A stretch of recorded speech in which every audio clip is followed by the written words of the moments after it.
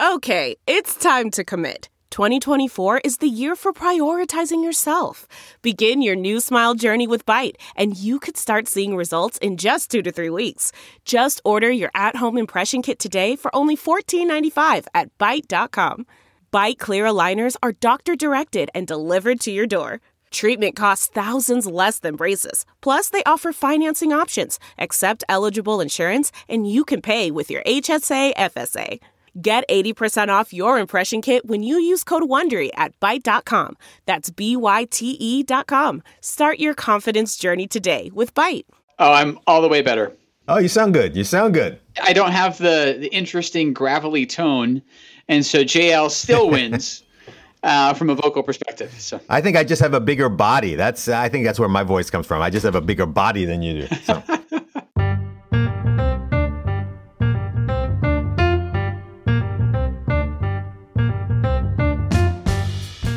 Hi, everybody, and welcome to our show, Is It Serious? A conversational podcast where we share our doctor knowledge without all the complex doctor talk.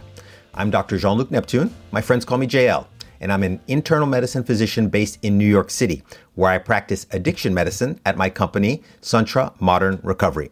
In addition to being a physician, I'm also a healthcare entrepreneur and investor, and I'm passionate about making our healthcare system better for everyone.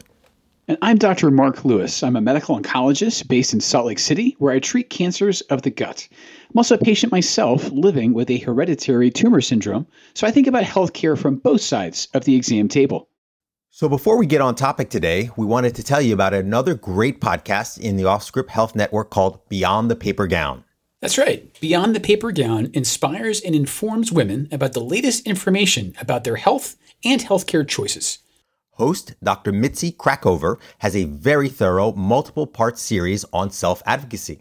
We did a similar episode on how to be your own best health advocate, and I really think that the Beyond the Paper Gowns episode is a great companion to ours.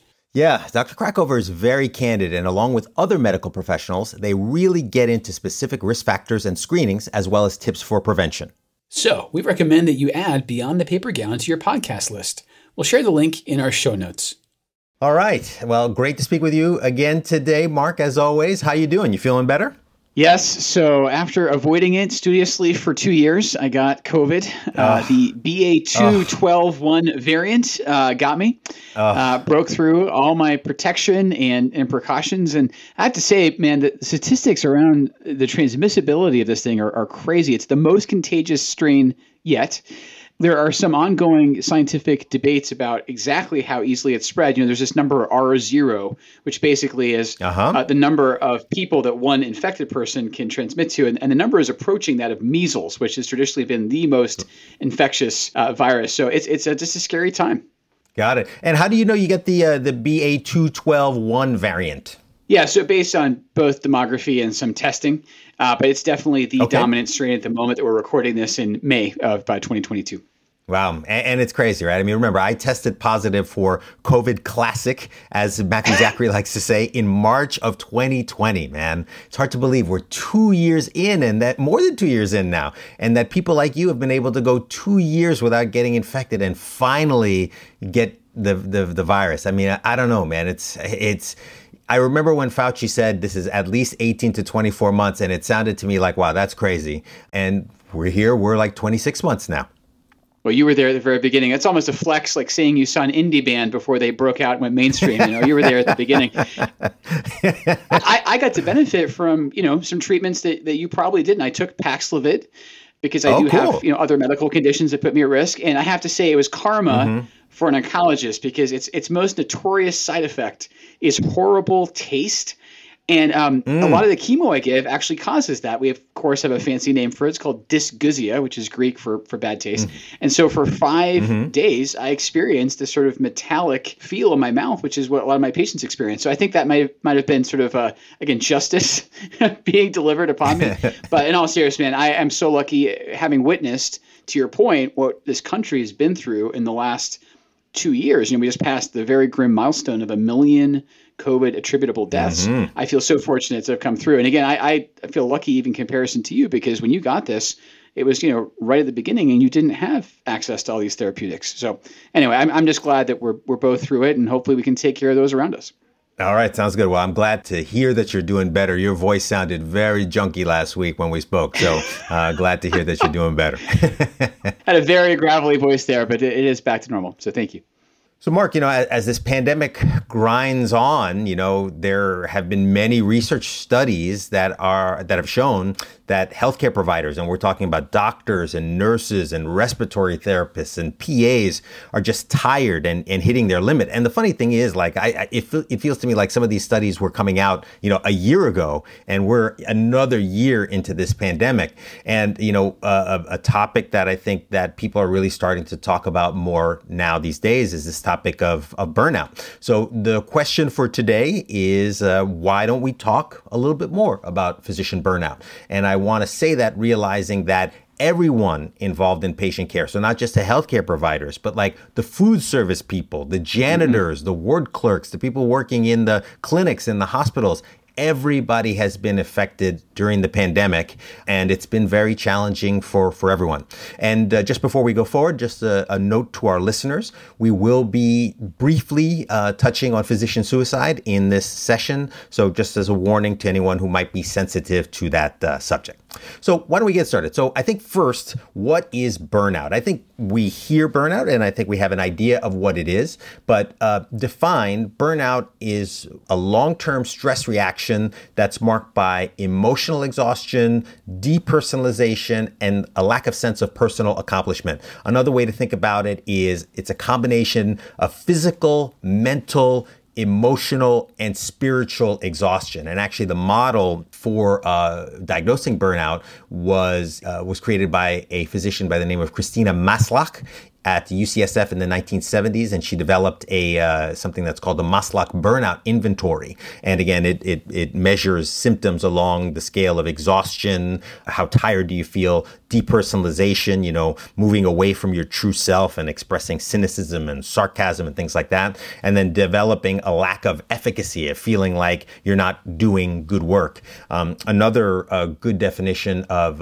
burnout that I saw in reading was burnout is erosion of the soul that is caused by deterioration of one's values, dignity, spirit, and will. And we'll talk a little bit more about that because I think that's a very important concept. But Mark, just wanted to get your thoughts. I mean, is burnout an issue that you guys are talking about at Intermountain? How are you seeing this in your career?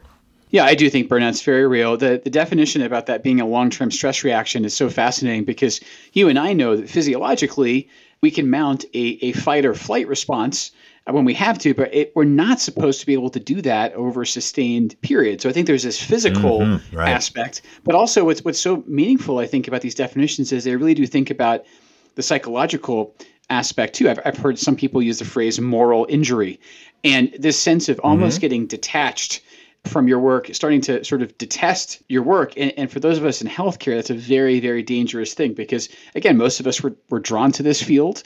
But yeah, no, I think burnout is unfortunately very real. And I think we have seen it take a huge toll on the entire healthcare workforce, as you mentioned, over the last 2 years in particular. I am very lucky. Intermountain is a very thoughtful employer, has been very proactive, trying to mitigate burnout. And a lot of that just is relying on your colleagues, knowing that it doesn't all fall on your shoulders. Like I mentioned at the top, I was just out with COVID. And one of the huge reassurances I had was that when I was out, sort of like a next man up philosophy, I have colleagues, coworkers who take care of my patients when I can't. And I think it's important for anyone out there who has been dealing with even the threat of burnout to know that you don't have to go it alone. And I think that's one of the keys actually to getting through and sustaining yourself.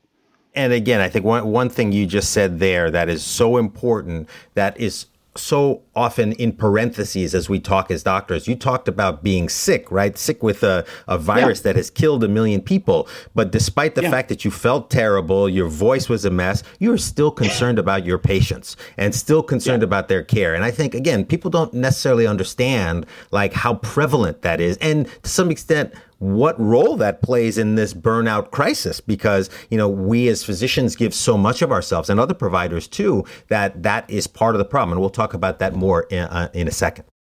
Yeah, I'll be very honest. It is extremely difficult for me to switch off literally, I was on vacation with my family last month, and my wife looked at me at this moment, and she could tell I was sort of stressed when I should have been really relaxed. And she said, "What's the matter?" I was like, "I just can't stop thinking about my patients." And that's not a brag at all. That's just a part of my psychology. And again, I think it's the fact that a lot of this is indefinite, that it is being so difficult for people. So, JL, as you know, I love Twitter. I actually found an incredibly timely tweet just today that I'm going to share with you. And so it is essentially a nurse who works in hospice who announced on Twitter just this morning her resignation. So she's at nurse _Deedee, Deedee. She said, "I handed in my resignation. I'm taking a summer sabbatical from nursing and possibly permanent after that." And I think specifically her practice is in hospice. And what I find so telling about that, and now is evident throughout healthcare with COVID, is that there is an emotional toll of repeated bereavement. And I'll be honest, I walk this line all the time in oncology. It's the balancing act of feeling enough. Because if we're completely numb, then we're just robots going through the motions and not legitimately caring about our patients. On the other hand, if you are completely devastated with each loss, like you would be if you lost a true loved one, you just can't function and do your job. So you have to find sort of the right balance of feeling. And I think what's so difficult is if you do that over and over and over again, it does wear you down. So true story. I was recently playing one of my favorite songs for my kids. And so it's the song No Surprises by Radiohead. Great band. Yeah, right. And this song, one of the reasons I love it so much is it sounds like a lullaby. It almost sounds like a nursery rhyme. But the lyrics are pretty chilling. In fact, my son is 11, turned to me and said, "Dad, this is really sad." So the lines that hit me are a heart that's full up like a landfill, a job that slowly kills you, bruises that won't heal. And, for those of us in medicine who sort of feel like we carry around this cumulative and ever-growing burden, I think that those are really resonant lyrics. And then there's an older quote as well. So we're going to go from Radiohead to, I believe, a 19th century vascular surgeon in France. So this guy, René Lariche, and his quote, this is so telling, I think even now, it says, "Every surgeon within them a small cemetery where from time to time he goes to pray, a place of bitterness and regret, where he must look for an explanation for his failure." Now, I think embedded in that this sort of graveyard metaphor is like the feeling of, I could have done more. I'm personally responsible. I think the larger point during COVID, though, is that we are all bearing witness to death. And as human beings, like we are certainly responding to that in one way or the other, whether we acknowledge it explicitly or not. And I think that's part of what's feeding into the renewed concern about burnout. Burnout was a problem even before COVID, but the pandemic has just escalated it dramatically. Absolutely. And I love that Lariche quote, and I love the history of medicine. I mean, that's so eloquent, the way he stated that. Burnout is a real issue. It's being referred to as an epidemic in the health professions. There are a variety of different studies that look at this, but the estimates are anywhere from 1 in 3 physicians, 46% of physicians, 50% of physicians, and there was even one study in the Survey of Americans' Physicians' Practice Patterns and Perspectives where they found that 78% of surveyed physicians experienced feelings of professional burnout at least sometimes, which was an increase from 2016, which is just and again, that's pre-pandemic, so you can only imagine what those numbers are like. And it's not just physicians, 20% of nurse practitioners and physicians' assistants, and then depending on where you are, the feelings of burnout can be even higher. So like rural clinicians, who are often like the only doctor maybe in a town or in a county, are often facing really high levels of burnout. It's funny, I actually practice, as you know, in Salt Lake City, but my larger work is I cover all these states, up to Montana and Wyoming. And what I'm getting at is my patients in the rural areas, without in any way being, I think, overreaching, they actually expect me to be on call 24/7 for them. And it's because that's what they've seen with like the family doctors in their smaller towns, And it has really struck me that model has just got to be so unsustainable to feel like you're on 24/7 and can never take a break, can never step away. That's got to be just exhausting in every sense. And again, you were talking a little bit about those burnout numbers. So you do think it's worse post-pandemic, right? There's nothing that happened during the pandemic that could have made burnout better. So many physicians died. So many physicians witnessed death. So many physicians witnessed things they couldn't control. It's got to be worse post-pandemic, right? If we're really being honest with ourselves, the vast majority of physicians, somewhere around 80%, we're already feeling burnout at least sometimes. And just like with everything else, there's a difference between an infrequent feeling and one that's sustained or unavoidable. And I think it's very clear that there are people that are leaving our profession now. This has just been sort of the straw that broke the camel's back. It's just they feel like they can't do it anymore. Mm-hmm. And frankly, I think if you had your doubts pre-pandemic, COVID will only have intensified them. My father actually had a quote too, JL, which at first seems perhaps not relevant. He was referring here to how he could endure cancer treatment. But actually, I do think there's a common thread. He said, anything is tolerable if it has an end point. And you invoked Fauci earlier. I think he rightly predicted that this was going to take at least 18 to 24 months. And now we are, even on the far side of that. It's the fact that this has seemed interminable. Even the variant that I came down with is evidence of a current spike. We are not done with this virus. It's not done with us. And the fact that we can't predict exactly when it's going to end, that's exhausting too. That feeling that it's not finite, that's just going on, that wears people down also. Yeah. And, it's funny that's a great quote from your dad, because I'll always say that this notion of things being tolerable if there's an endpoint explains how I think a lot of doctors get through residency. Mm-hmm. You're getting tortured and you're getting abused and you're getting exploited, but it's going to be over in 3 years or 2 years or whatever length your program is. But when you're out there working, you're done with your training, there is no end point, right? And I think that's part of what makes this hard for a lot of doctors. I completely agree. It's one of the reasons you accept, say, an 80-hour work week is that if you work those 80 hours a week, then you get through faster. So the pain is accelerated. But no, you're absolutely right. That is to me that one of there's really salient differences between training and practice is there is no time limit in practice. Mm-hmm. And again, right now, we just don't know when COVID's going to end. This is almost like we're making this little time capsule, recording this in the spring, summer of 2022. It'll be interesting a couple of years from now to listen back and hear about where we were really in the pandemic. And as we think about causes, we're physicians, so we're always trying to think about what is causing this. I think that there are a laundry list of sort of obvious causes, right? I mean, first, being a doctor is just stressful, right? And, if you're dealing with sick and dying people, that's just part of the job, and that's hard. Time pressures, doctors are under tremendous productivity pressure to see more patients. And I have a friend who's an internist. She describes it as being on the hamster wheel, and the hamster wheel is always getting faster and faster. Obviously, the chaotic environment of being, let's say, in a hospital where things are changing quickly. You have no idea what's going to happen. Low control over your work environment, an unfavorable organizational culture. These are all things that I think contribute. The EHR is certainly something that has been a big point of stress for a lot of doctors. And then things like work-life balance, making it, as you said, right, it's sometimes very difficult to separate yourself from your work. And that is definitely a cause of burnout. And do all those things resonate with you? They do. And we can joke even about the EHR, but it does create this physical barrier between you and the patient. And it's very easy to feel like you're enslaved by the machine, like you're just there to click boxes. And frankly, none of us go to medical school to be data entry clerks. And yet that has become, whether we want it or not, part of the job description. And I think that's another part that separates us from the actual act of patient care. It's an epiphenomenon, but it's one that can lead to depersonalization, like you said earlier.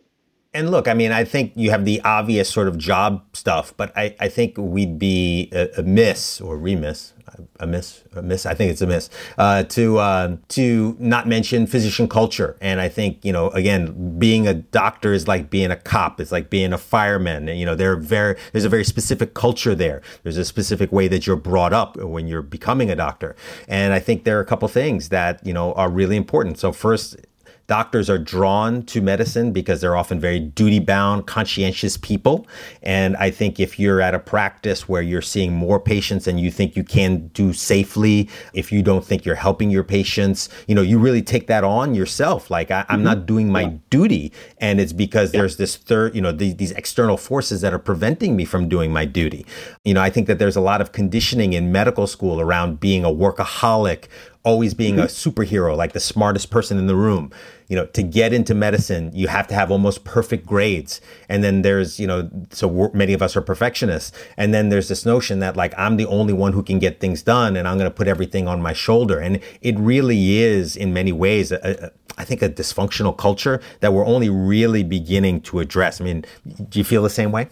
Well, I do. And it's interesting. I trained at the Mayo Clinic, and I loved it. It was the most patient-centered place I possibly could have imagined doing my fellowship. But interestingly, the motto that gets drilled into you from day one, this was literally handed down from the Mayo brothers themselves, is this phrase: the needs of the patient come first.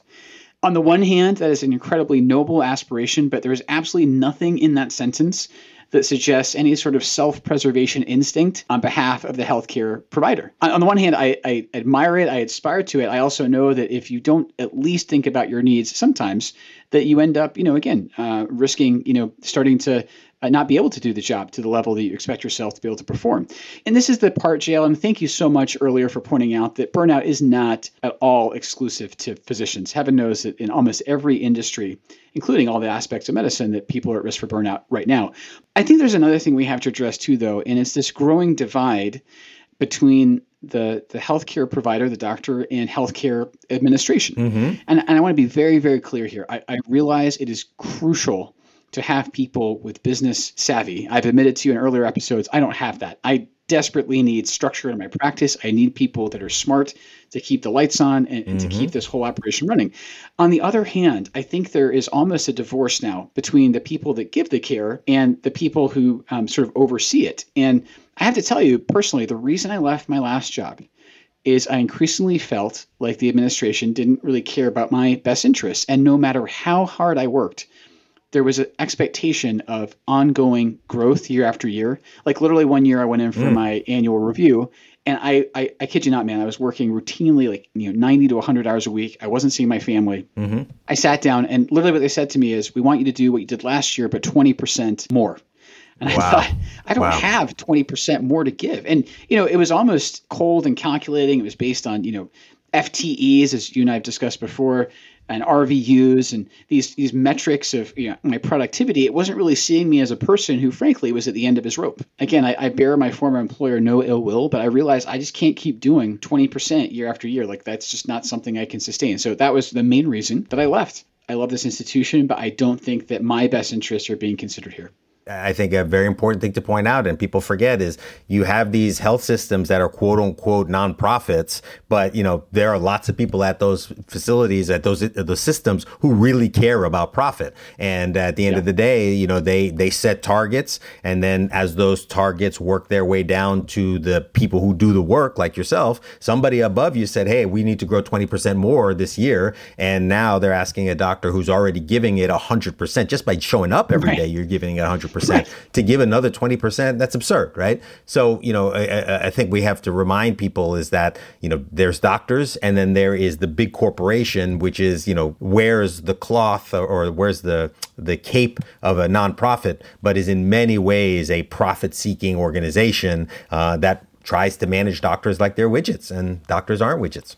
I think if you feel disconnected from the business that is paying you and setting your targets, I think that is going to lead also to some seeds of dissatisfaction being sown. A very important question to ask is, a lot of people say, hey, so what? Who cares if these doctors are getting burned out? That we'll just train more doctors. And I think we have to highlight sort of the micro and the macro issue. So for doctors on a micro level, burnout has been shown to impair their attention. So just think about a doctor writing a prescription for a medication. It impairs memory, so your ability to remember history and physical details, and it decreases your executive function, so your ability to make hard decisions about what treatment to provide. So that's just on the doctor level.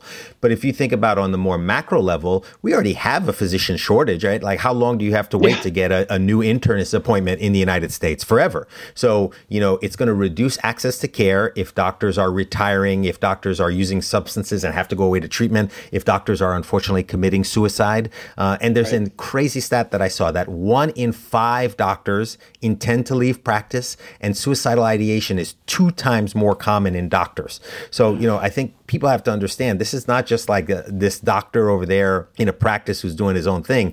That doctor is tied to you and your access to care, your quality of care, your patient safety. And I think the most important thing is, I think the doctors who are most sensitive to burnout are often the most empathic doctors. They're the ones who are the most sensitive and the ones who are most able to emotionally connect with patients. And I think if you have this burnout phenomenon forcing out those doctors, you end up with the doctors who aren't so good at the social emotional stuff. And that, again, that's just bad for healthcare. When I was so committed to going into oncology, my wife actually told me, she said, Mark, you're a very soft-hearted person. I think you're too tender to do this. She just knew I was going to get sad over and over and over again. And she's right. I am. It hurts every time I lose a patient. On the other hand, if I'm not feeling that way, like I said earlier, I don't think I'm, properly doing my job. It's how you find the balance in a manner that's not pathologic and in a manner that's sustainable. Physicians can face stigma and professional penalties if they seek appropriate care and treatment, if they self-acknowledge burnout and related mental health concerns. I don't know if in the addiction space, if you're familiar with this doctor called Adam Hill, he's a remarkable doctor who wrote a book, I think it's called A Long Walk Out of the Woods. And basically it's about his recovery from alcoholism and just how much he suffered professionally for admitting, for actually speaking up and saying, listen, I have a problem, I need help. Everyone wants to avoid being labeled, quote unquote, the impaired physician, which leads us again to struggle with a lot of these things on our own and not get the very healthcare actually that we're helping to provide. It's this awful sort of self-reinforcing loop where the more this becomes taboo in our profession, the more people are actually going to leave the profession. Absolutely. And my business partner at Sunshore Modern Recovery, he used to be a commercial pilot. He used to fly for Continental. So, the guy who's flying the plane.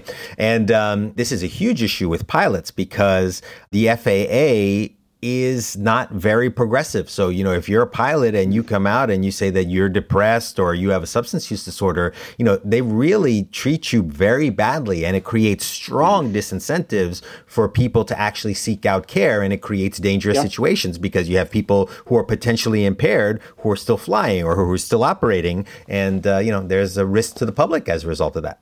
Oh man.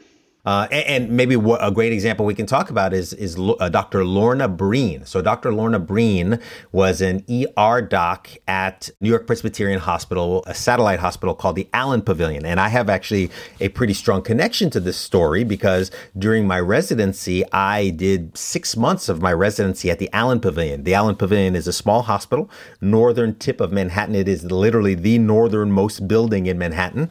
It's so far away, we used to call it the Alien Pavilion. And Dr. Breen was an ER doc at that hospital and was working during the pandemic, actually got COVID herself, recovered after like a week and a half of self-quarantine and went right back to work. Again, just a sign of how committed she was. And then had a little bit of break time, went to see her family in Virginia, and then committed suicide. And, you just think about like, wow, this is somebody who was doing such good work and she just ended up killing herself. And Mark, I mean, there was something about her in Vanity Fair, right? Yeah. So this piece, again, it's so interesting, JL, when you have people outside our profession kind of look in, and in this case, journalists, and you wouldn't necessarily think it would be in Vanity Fair, but they wrote this incredible piece. So first of all, they had this quote from her dad, which just chilled me. And he said, she tried to do her job and it killed her.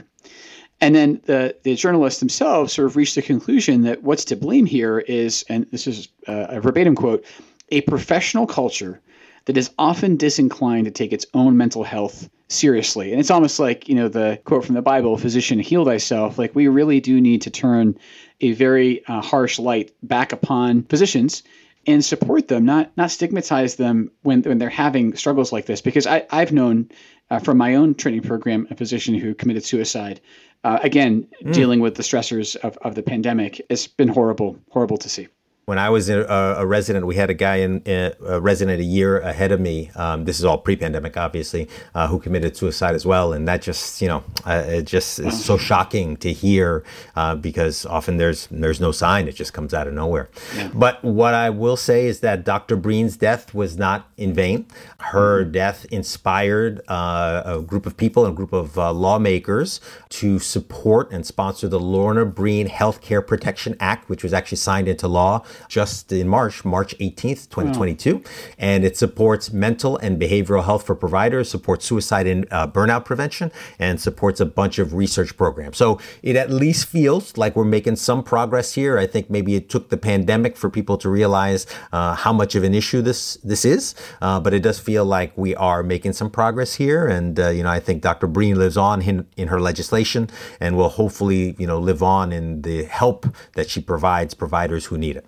It's wonderful to hear that even though she's gone, the sort of awful legacy of her death, there may be some silver lining there for the rest of us. All right. So with that, I think we had a great discussion so far. So why don't we take it to a break now? And then when we come back, we can talk a little bit more about our personal experiences. And we can also talk a little bit more about solutions to the burnout problem. Sure.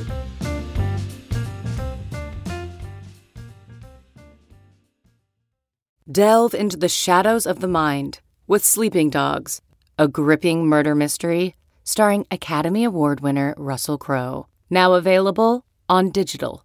Crowe portrays an ex-homicide detective unraveling a brutal murder he can't recall. Uncovering secrets from his past, he learns a chilling truth. It's best to let sleeping dogs lie. Visit sleepingdogsmovie.com/Wondery to watch Sleeping Dogs, now on digital. That's sleepingdogsmovie.com/Wondery.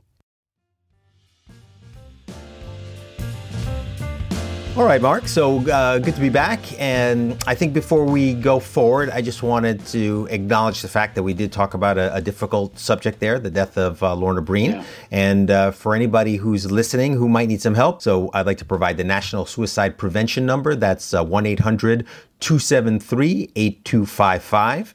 And as we've said in a previous episode, if there's anyone you're ever worried about, don't be afraid to ask them. Asking somebody if they're concerned about suicide is not going to make them do it. Right. And if anything, you can find somebody that you can help who might benefit from being able to talk to a professional.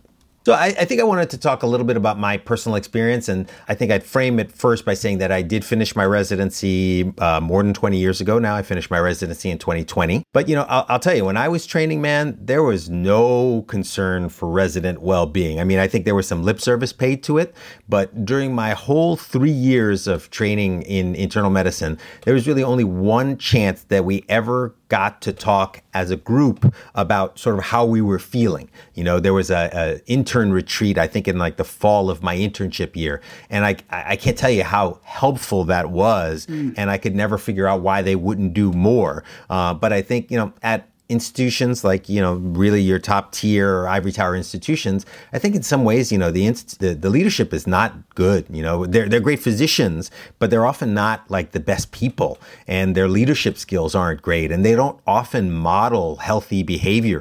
Definitely when I was a resident, there was this feeling like, if you had to punch out, let's say I had a friend who was in the Air Force, used that term a lot, that, punching out was, you were a loser. And going back to what you were saying before, that doctor who had expressed being an alcoholic, that negatively impacted his career. I think that was a big concern for us as residents as well. And I'll be very honest, I don't often say this, but in many ways, for me, being an entrepreneur and having an innovative healthcare delivery service is a way for me to say, I want to create my own structure where I get to play by my own games. And, I don't want to criticize your job. You do great work, but I don't want to be in a situation, or that other job you were in, where people are telling me I have to increase my productivity 20%. Yeah. I don't work for you. I work for myself. And I think in many ways, when you're an entrepreneur, you have many days where you ask yourself, like, why am I doing this? But I think one of the things that I've done is I've been able to have the flexibility that I want to have, the ability to spend an hour with a new patient, 30 minutes with a follow-up. And I think that makes a huge difference, not only for me, but obviously for my patients as well. Well, listen, I actually think that takes a lot of bravery, JL, so I take my hat off to you. And again, I'm very pleased with my current employer, but you're right. I mean, we talk a lot about autonomy in respect to patients. I think what you're getting at is autonomy as a doctor. You wanting to feel like the locus of control is at least, partly yours. And I love the fact that you've thought about, how do I cultivate a system where I can have more time with my patients if I need it? I think that's awesome. So, I have a couple of thoughts. One is, when I was in fellowship, the chairman of medicine convened all the doctors at Mayo, and I'll never forget what he said to them. This was in an open forum. He said, you should not be sending me emails at 2 a.m. And his point was a workplace culture where you were literally up that late sending work-related correspondence is not a healthy one. I just thought it was really cool that someone at, again, like you said, a top-tier institution was trying to model some space, some separate piece away from the job. And I got to be honest with you, there's another part of this that is really starting to grate on me, and it's the notion that, again, we are just these quantifiable units, these sort of worker bees, if you will, and that everything about us can be measured. So there was a study that came out in JAMA Surgery last year, and I realized the authors may have been very well intentioned, but it just completely rubbed me the wrong way. So I'll actually read you just a couple sentences from the abstract. So this was all about grit as something that can be quantified. And so they said grit was measured using a short grit scale where scores range from 1, not at all gritty, to 5, extremely gritty.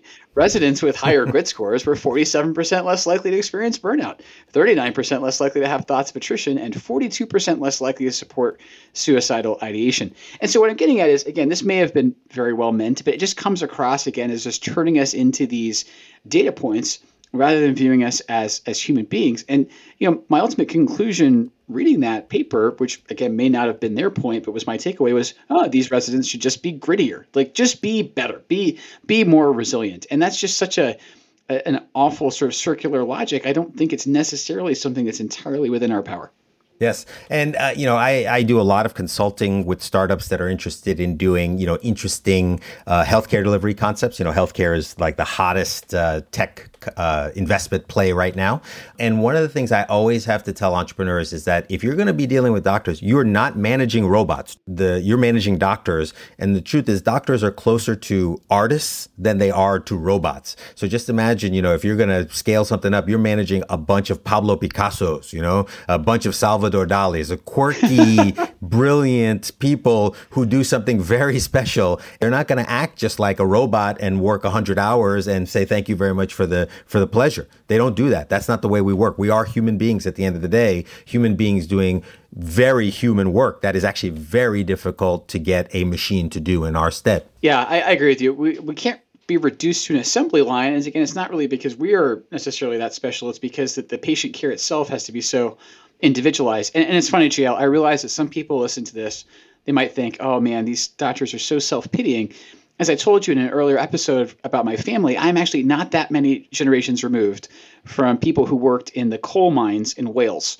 And so I always have it in the back of my mind that, yes, my job is cushy in the sense that I am not doing highly dangerous manual labor. On the other hand, I think what you're getting at is that not all of this can be automated. And that means the way that we are viewed by our, business superiors, if you will, that also has to take into account our individual nature and the fact that we're also taking care in turn of individuals. You just really hit a hot button with me. Your business superiors, that drives me insane to hear that. I think doctors should be in many more leadership positions. And again, like you can't really think about managing a healthcare enterprise unless you've been part of it, at least in some ways, delivering some care at some time. Maybe you don't need to be a full-on triple board certified doctor, but you should have had some experience taking care of patients if you're going to be directing people who take care of patients. Fair. And in terms of solving the problem, I mean, there's a lot of discussions around solutions. I live in a world where, I deal with a lot of startups that are trying to solve these problems with the technology. I can honestly say that in my history as an investor, which goes back, 15 years, I have never seen a technology that makes things better for doctors, literally not one. And every technology that I've seen generally makes, a doctor's life more complicated, makes, steals more of the doctor's attention. Unfortunately, I don't think technology is the solution at this point. I think it's a lot more around specific interventions around like reducing, productivity metrics. I think that's a big one. Giving doctors more time, as I was saying, so that they can feel like they're doing a good job. Giving doctors more clinical control. So making doctors less of, cookie cutter, clinical guidelines following people and giving doctors more discretion. I think having more work-life balance is important and more communication and improving workflows with your colleagues. I think that those are all big things.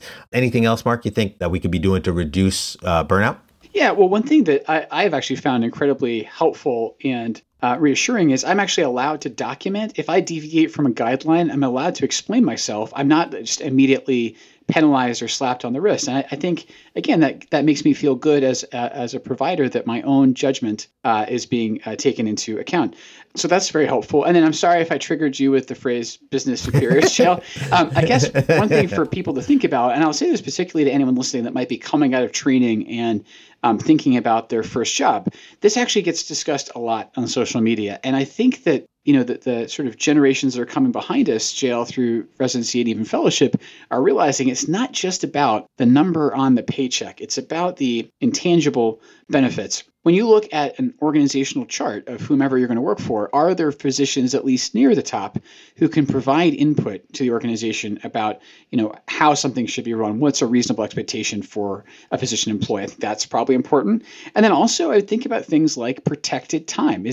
Are they just sort of paying lip service to that, or do you really have time when you can be away from your job? And then finally, as I mentioned earlier, think about your practice environment, and are you going to have the ability to share clinical duty with other people? I work in a practice where there are 8 oncologists, and we try to be as equitable as possible. And like you said earlier, I was still worrying about my patients when I was out with COVID, but I also knew that they were getting good care from my colleagues who could sort of pick it up as a continuous thread of treatment delivery. So these are all really, really important aspects for docs to think about, and it goes far beyond just the dollar sign of your salary.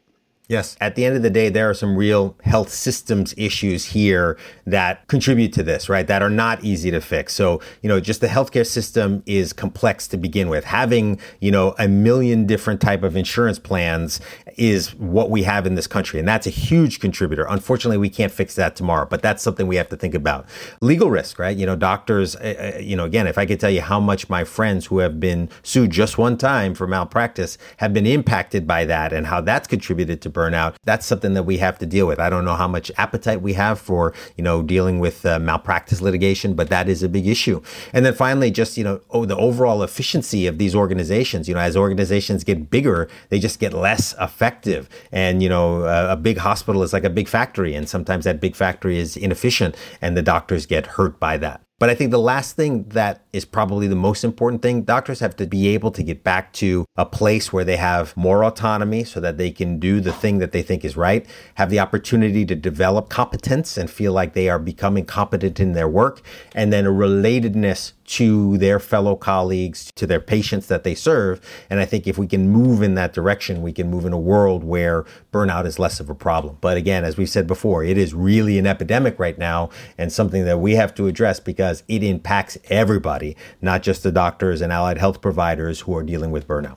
Yeah, an epidemic that's been accelerated by the pandemic. Mm-hmm. So we'll kind of close in a second, Jill. Just in terms of resources, I would encourage people to look both inside their institution and online. So inside many organizations, there are employee assistance programs, EAPs, that can confidentially offer you support. And I guess I would just encourage all of our docs who are listening out there not to feel like they are either above or below that level of support, that they really view themselves as worthy of those resources if they need them. And then online, our boss, our business superior at OffScript suggested, Matt Zachary, suggested this website, clinicianburnoutfoundation.org. And we'll put a link there in the show notes too.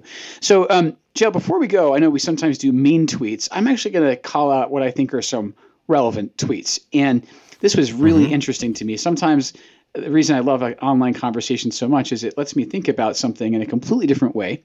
So here, there is a word that has become controversial in healthcare to the point that some people think it is being weaponized against healthcare workers, and that word is calling.